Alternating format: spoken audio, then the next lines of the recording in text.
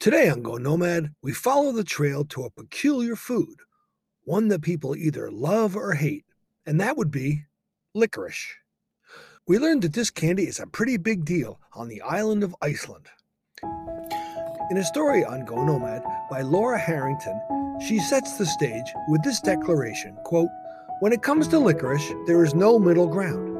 There are believers like me who salivate at the mere thought of the strong, dark confection.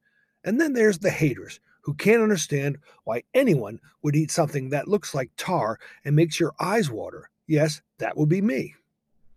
Apparently, licorice has a long and storied history across this small nation, which she calls a nation of believers.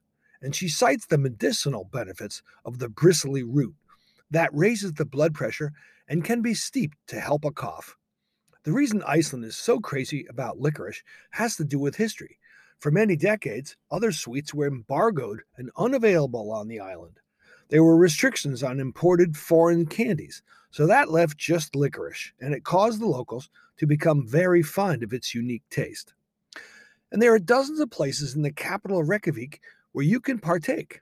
The first stop on our licorice tour is at a coffee shop with a frothy latte.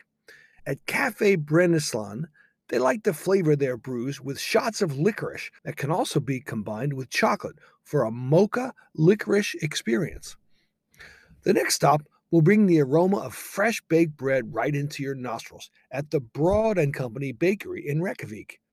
The breads here go fast, with standing room only looking for cinnamon rolls, bread, and other pastries. And one of the specialties here are the blueberry salted licorice buns that arrive warm and soft in the middle. Are we tempting you yet? Laura calls the buns cinnamon rolls on steroids with a crust of salty, sweet licorice. She promises it will be like nothing you've ever tasted. As we continue our downtown Reykjavik licorice tour, the next stop is Omnam Chocolate and Ice Cream Shop, which is right on the city's harbor. The founders have created a successful line of licorice-flavored chocolate bars that combine sea salt, barley, and of course, licorice. If you're now ready for ice cream, the octopus is for you.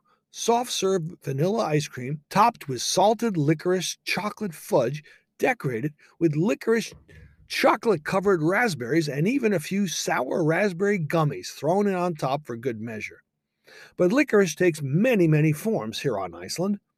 At Lou Ku Mas Greek Donuts, you can watch as fried dough balls are made just for you, crispy on the outside, soft and airy in the center. It's a Greek dessert with the traditional toppings like honey, cinnamon, sesame, and walnut. But Lou Ku Mas takes it up a notch with more toppings like strawberry syrup, salted caramel, and you guessed it, licorice. Coconut stuffed licorice candy pieces can be added on top of the donuts. So you get a warm, fried, crunchy, sweet, strong, and savory, all combined with that one-of-a-kind licorice flavor. Even though Iceland gets the award for the many creative and tasty ways they have learned to incorporate licorice into so many dishes, they're not the world's leaders by per capita consumption. The people in the Netherlands lead the world, and each Dutch citizen eats about 4 pounds of licorice every year.